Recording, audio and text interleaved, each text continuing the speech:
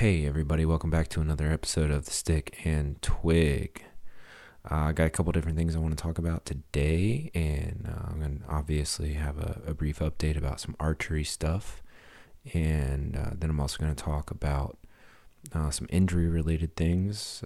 I'm obviously not going to be giving any sort of medical advice. I'm not a doctor, and I'm not qualified to do that, so I'm not planning on it.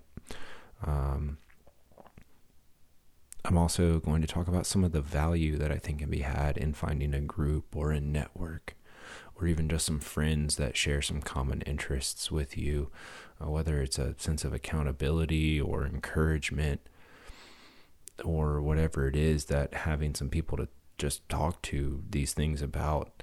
I think having that sort of network around you can be really beneficial, and ultimately that's one of the reasons I wanted to start this podcast, is because there was no one in my area that shot trad bows or stick bows or anything, a couple archery groups here and there, but nobody doing it the way that I was interested in. And so yeah, I wanted to try and build that network out, and here we are. So let's get to it.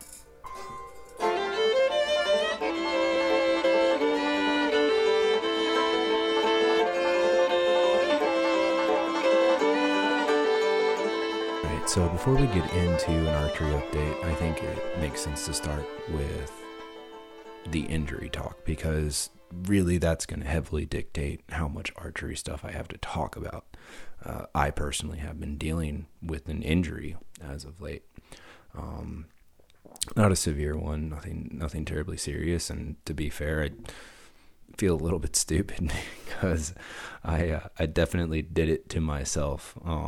So what happened was I used to have, I've mentioned a bow that I had that was a really lightweight target bow. And when I was shooting that bow a lot, I would actually shoot it both right-handed and left-handed to try and prevent myself from turning into a fiddler crab. Right. So I broke that one, as I've mentioned before. So ever since that happened, I was shooting not only a much heavier bow, but also shooting exclusively right-handed, because trying to shoot a heavier bow left-handed was just not something I felt comfortable with.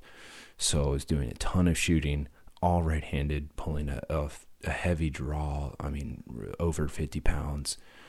And started to get a little worried that I was going to imbalance my muscles and my back and shoulders and things like that. So I picked up a resistance band, and I started going through that draw motion left-handed one night. And I think I was like reading some articles or maybe watching some videos on YouTube, or who knows, I forget what exactly I was doing that night.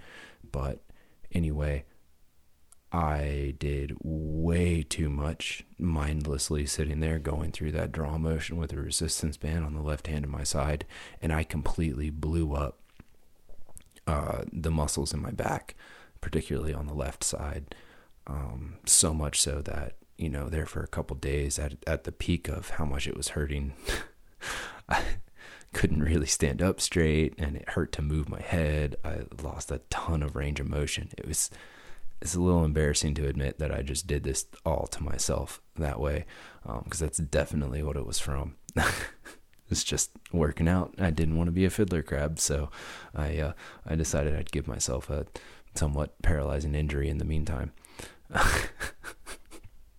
Obviously, that's a little hyperbolic, but anyway, while I was dealing with the spasms and the knots and the trigger points that resulted from that injury, that muscle strain that I had in my back, I couldn't shoot my bow. Well, I probably could have, because the right-handed draw motion really didn't bother me very much, or at least if I went through that motion without any weight on it, it didn't bother me very much. But I knew that really, if I wanted to be able to get back to shooting sooner, and I wanted to get back to shooting well sooner and be able to shoot longer and better and more efficiently, the best thing for me to do is just to take some rest and let myself get back to full health before I started pushing again. And so I figured it was probably a good thing for me to take some time and talk about that. I've had some experiences with injuries in my past where I learned some really valuable lessons about giving yourself the time to recover. I've been pretty blessed. I haven't experienced a whole lot of injuries throughout my life. But I guess I have had some fairly ill-timed injuries. So in addition to all the outdoor activities, and I mean, these are kind of outdoor activities in and of themselves as well. In addition to some of the other stuff that I like to do, I've really developed an affinity for snowboarding and ice hockey. I've played hockey most all of my life, and I started snowboarding the day that I learned how to drive and got a driver's license, and I could drive myself to the mountains. I skateboarded a lot as a kid, and I also took a ton of what should have been more serious injuries doing that, but I was pretty young still, so I was still in the bend, not break phase of life, so I got away with a lot of things then. Once I started playing hockey and snowboarding more in my kind of adult life, the injuries started lingering a little bit more, and I started to learn that I just needed to give myself time to recover. Specifically, one injury that I'm going to talk about that really taught me valuable lessons that helped me kind of step back and just give myself that recovery time now today, was tearing my ACL. And what happened when I did that was I actually now, and I'm going to speak about this a little bit weirdly because obviously I have hindsight now, and hindsight is 2020, so I can be super judgmental of how poorly I handled this whole situation looking back at it. But what happened was doing a trick. I was riding competitively, so I was really aggressive in my style. Had a couple sponsors. I was always pushing myself and really trying to learn those new tricks and step my game up and be better and better and better and push myself. And one day I was out riding and I took a bad fall and planted my knee into the snow and twisted it all up, and my knee just ballooned up and got huge. I mean, it was twice as big as it should have been by the time I got home. And I came to learn later that I had a majority tear. I mean, well over 50%, anywhere from like 60 to 80% of a tear in my ACL from that fall. And being a stubborn, arrogant, pain-tolerant teenager, I went to the doctor. I appeased my parents. I said, I'll go get it checked out. Don't worry. But I went to the doctor, and the doctor said, okay, well, it's really swollen. It's hard for me to feel what's going on down in there in terms of stability, but how does it feel to you? And I took a deep breath and I swallowed hard and I said, feels fine. Feels like it's swollen, but it's fine. It wasn't fine. It hurt. It took a lot of work to not limp, but I made sure I wasn't limping on the way in to the doctor, and I made sure I wasn't limping on the way out of the doctor, because I didn't want to miss my snowboarding season. I wanted to keep riding. I wanted to keep doing the things it was that I liked to do. And that was a very short-sighted decision. So I kept riding for the rest of that season, stuffing ibuprofen and naproxen down my throat to get through the days, but everything was fine as far as I was concerned because I was young and dumb and I was snowboarding, so everything was fine. And I made it through the rest of that season, and I actually made it through an entire another snowboarding season as well as the rest of the years that went around that. So there's some light skateboarding involved, some ice hockey, some roller hockey, and some other sports as well. And then the next year, over in the spring, or I guess it was probably the spring, I was playing volleyball and backyard volleyball with some friends, and I went to plant and jump, and I heard it. The guy standing next to me at the time, he heard it too. My ACL went and I just crumbled and I fell into a pile on the ground. And unfortunately, what was really detrimental about that is because I had spent almost 2 years hobbling around on a majority tear of my ACL. I had built up all of these really gnarly compensatory muscles. So I went in for the MRI, and they looked at everything, and they said, well, yeah, your ACL is torn, and we're going to have to do surgery to repair it. But before we can even get in there and fix this the proper way, you're going to have to go through some extensive physical therapy to break down these compensatory muscles so that we can get in there and do what we need to do.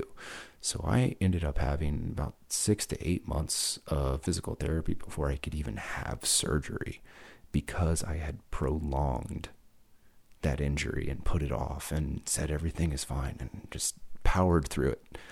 And so that obviously made the whole situation a lot worse. And had I gone to the doctor originally when I had that partial tear, that first season, almost 2 years before that the surgery actually happened, I would have missed the rest of that snowboarding season. I would have walked out of the hospital with an orthoscopic surgery. I would have had a near 100% recovery, and everything really would have been pretty much no harm, no foul at that point. But because I went about it the way that I did, and I had to go through all the extensive physical therapy that I did, and I had to have a complete, ACL reconstruction instead of an ACL repair. I'm only at about 85% original strength in my knee now, which is fine. 85% is totally fine. I actually recently have been noticing how great my knee feels. Other than, when I can tell when the weather is going to change, but other than that, hiking and everything, my knee is holding up really well. So I have zero complaints about my recovery at this point, but I definitely could have handled that situation better for the long-term outlook. And while, yeah, it's a crappy situation to have to go through, I think I was young enough to be able to learn some really valuable lessons there. And so it's given me the ability now to, when I do strain a muscle in my back, I know that it's probably better if I just go ahead and take a week and a half or 2 weeks to stop shooting my bow, because that's going to help me shoot longer into the future.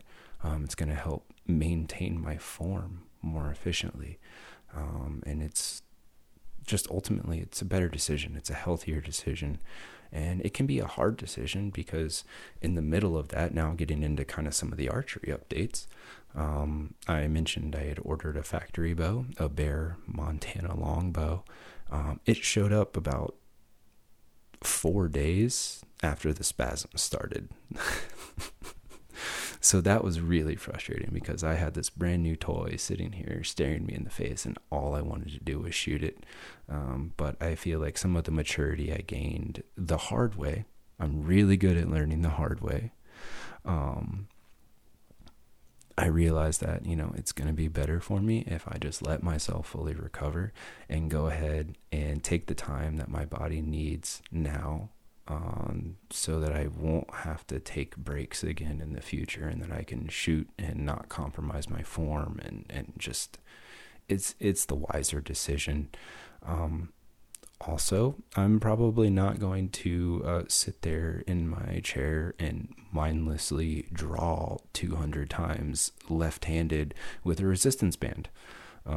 Somewhat of a recurring theme on this show already. 3 episodes in, seems to be mistakes I'm only going to make once. So there you have it. Yeah, I did want to kind of talk about that because I think it's really valuable. Not everybody has the experience with severe injuries, and hopefully not everybody has experience with severe injuries. And I think it can be really valuable in a way to hear about other people talk about theirs, and maybe give some words of wisdom, hopefully, about giving your body the time it needs to recover from things. it's just going to really help you out in the long run. And I wish that I had handled my ACL a little bit better. Like I said, I have no complaints about the way I feel now.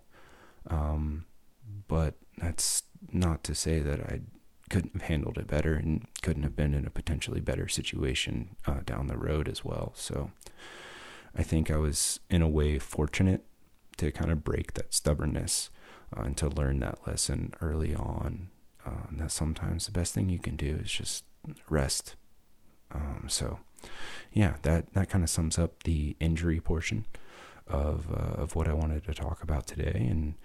And we can move on to the archery update, which is my factory bow showed up. My Bear Montana longbow is here, and it is an absolute thumper. I love that bow. I shot it just a handful of times so far because, like I said, I was recovering from a little bit of an injury there, and I didn't want to push things, so I've probably only put a few dozen arrows downrange with it so far, but really impressed with the bow overall. It needs some string silencers, definitely. I haven't shot a bow that didn't have silencers on it in a long time, other than that lightweight target bow that I had, but that just had so little muscle behind it that it didn't make a lot of noise. Whereas this one, it's a 45 pound at 28 inches. So kind of by the law of averages, if you do the math, I'm pulling right around 47 at 29 where I am drawing. And it just buries arrows into the target, and it shoots really tight little groups right now. I'm quite impressed with the bow itself. It's quite a bit thinner in the limbs than I thought it would be. And I mean, not the cross section, but like if you were to look at it, I was expecting more of kind of like a flat bow design. And it's not like that at all, which I was really pleased about. That's really kind of what I gravitate to, and that's something I'm trying to figure out how to incorporate into my self-bow designs, is these thin limbs, not very wide, like maybe 1.25 inches or so across at the most. Just that helps cut down on noise as well, and generally makes a little bit of a faster bow too. So I was really excited when I pulled it out of the box and I saw how thin those limbs were. I guess I just didn't pay enough attention to the specs, but that was a really pleasant surprise. And yeah, I'm really stoked about it. No other way to put it. I'm excited to keep shooting it. I'm excited to get some string silencers on it, and yeah, so pretty cool bow. And yeah, I think that kind of sums up the archery update portion of the show. So the next thing that I wanted to talk about was the value of a network. And this is a little bit more of, again, I guess kind of like the first thing we touched on is kind of philosophical in a way. Ultimately, one of the big reasons that I wanted to do this show is because when I wanted to get into traditional archery and I wanted to start shooting a stick bow, I was shooting a stick bow, first of all, but it was hard for me to like commit to making the switch from my compound to a stick bow or a trad bow wholeheartedly, just because there was nobody around me doing it. And it was hard to give myself any sort of sense of accountability or commit fully. And that is a big reason why I wanted to do this show, because I can make that commitment and I can do it to myself. But if I have this other sort of thing running in the background, it just seemed like it would be helpful for me. And so I've looked into some archery groups around the area, but there's really, like, even the archery shops in my region, most of them don't even sell trad bows. A couple of them do.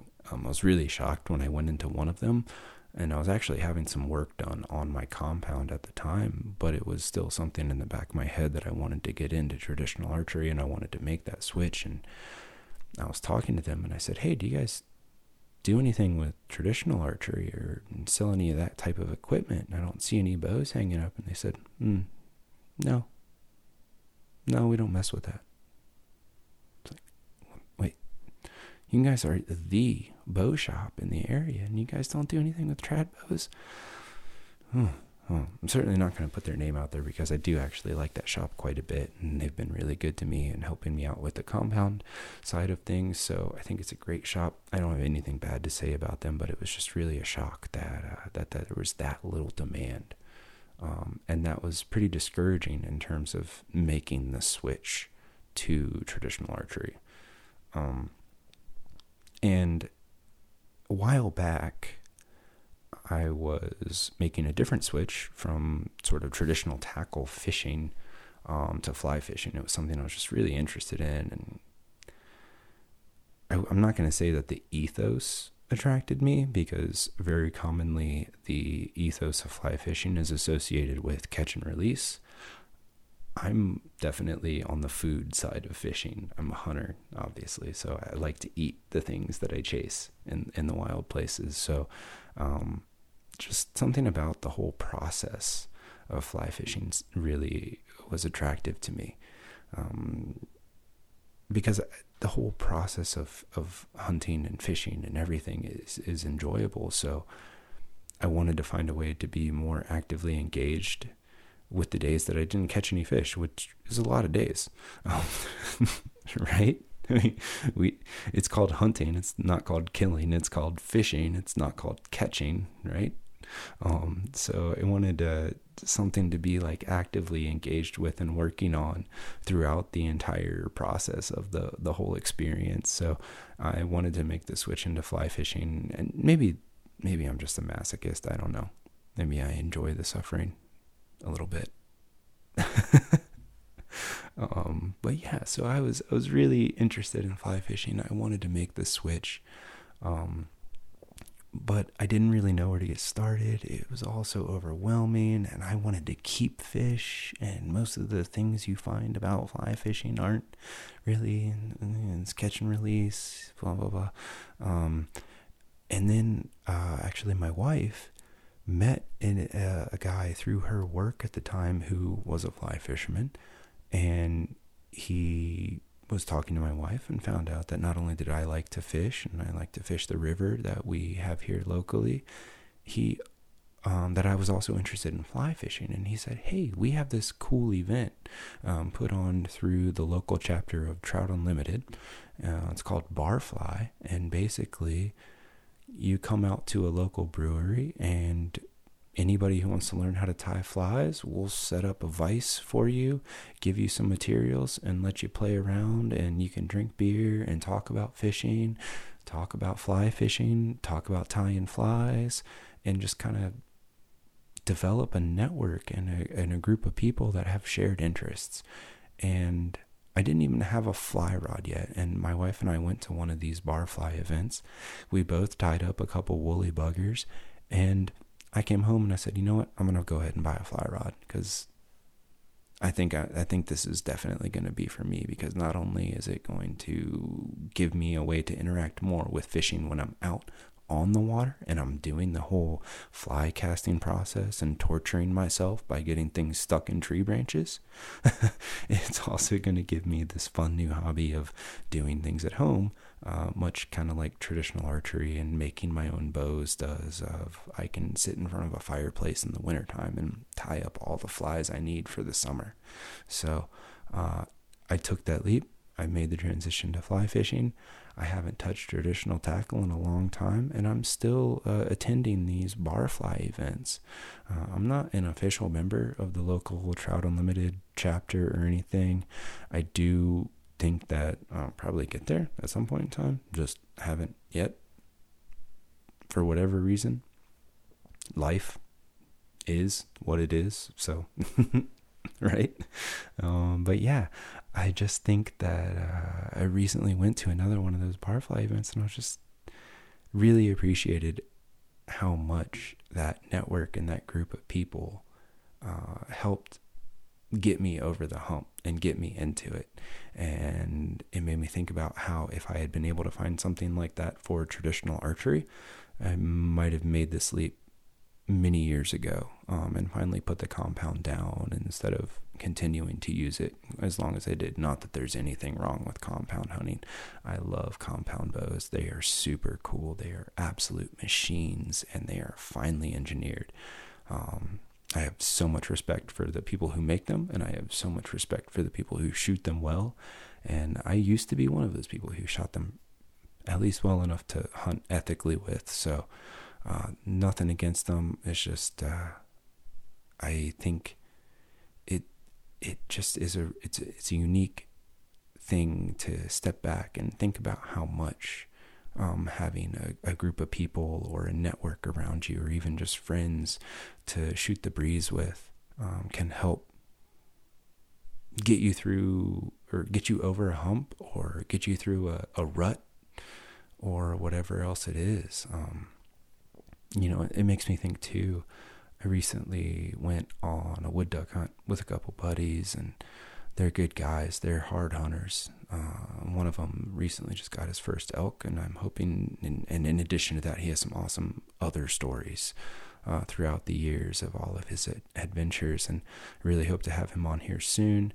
But he hunts hard. He works hard. He's a great dude, but he had never been exposed to sort of like the backcountry camping or backcountry hunting or backpack hunting or whatever you want to call it. He'd never been exposed to that. And the way that we had actually gone out after these wood ducks involved backpacking in to make sure that we were going to be in on top of this beaver pond nice and early in the morning.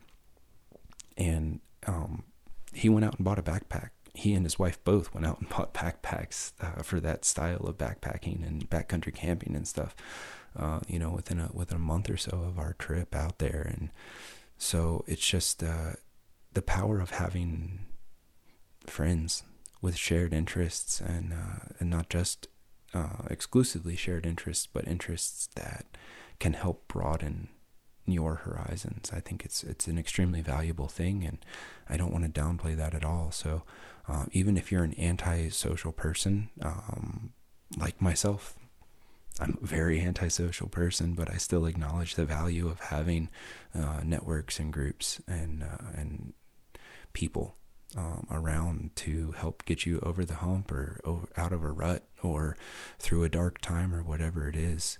So that's something I felt like was worth mentioning, and so there that is. I think that about covers everything I was hoping to talk about today. As always, I appreciate you guys tuning in, and until next time, take it easy.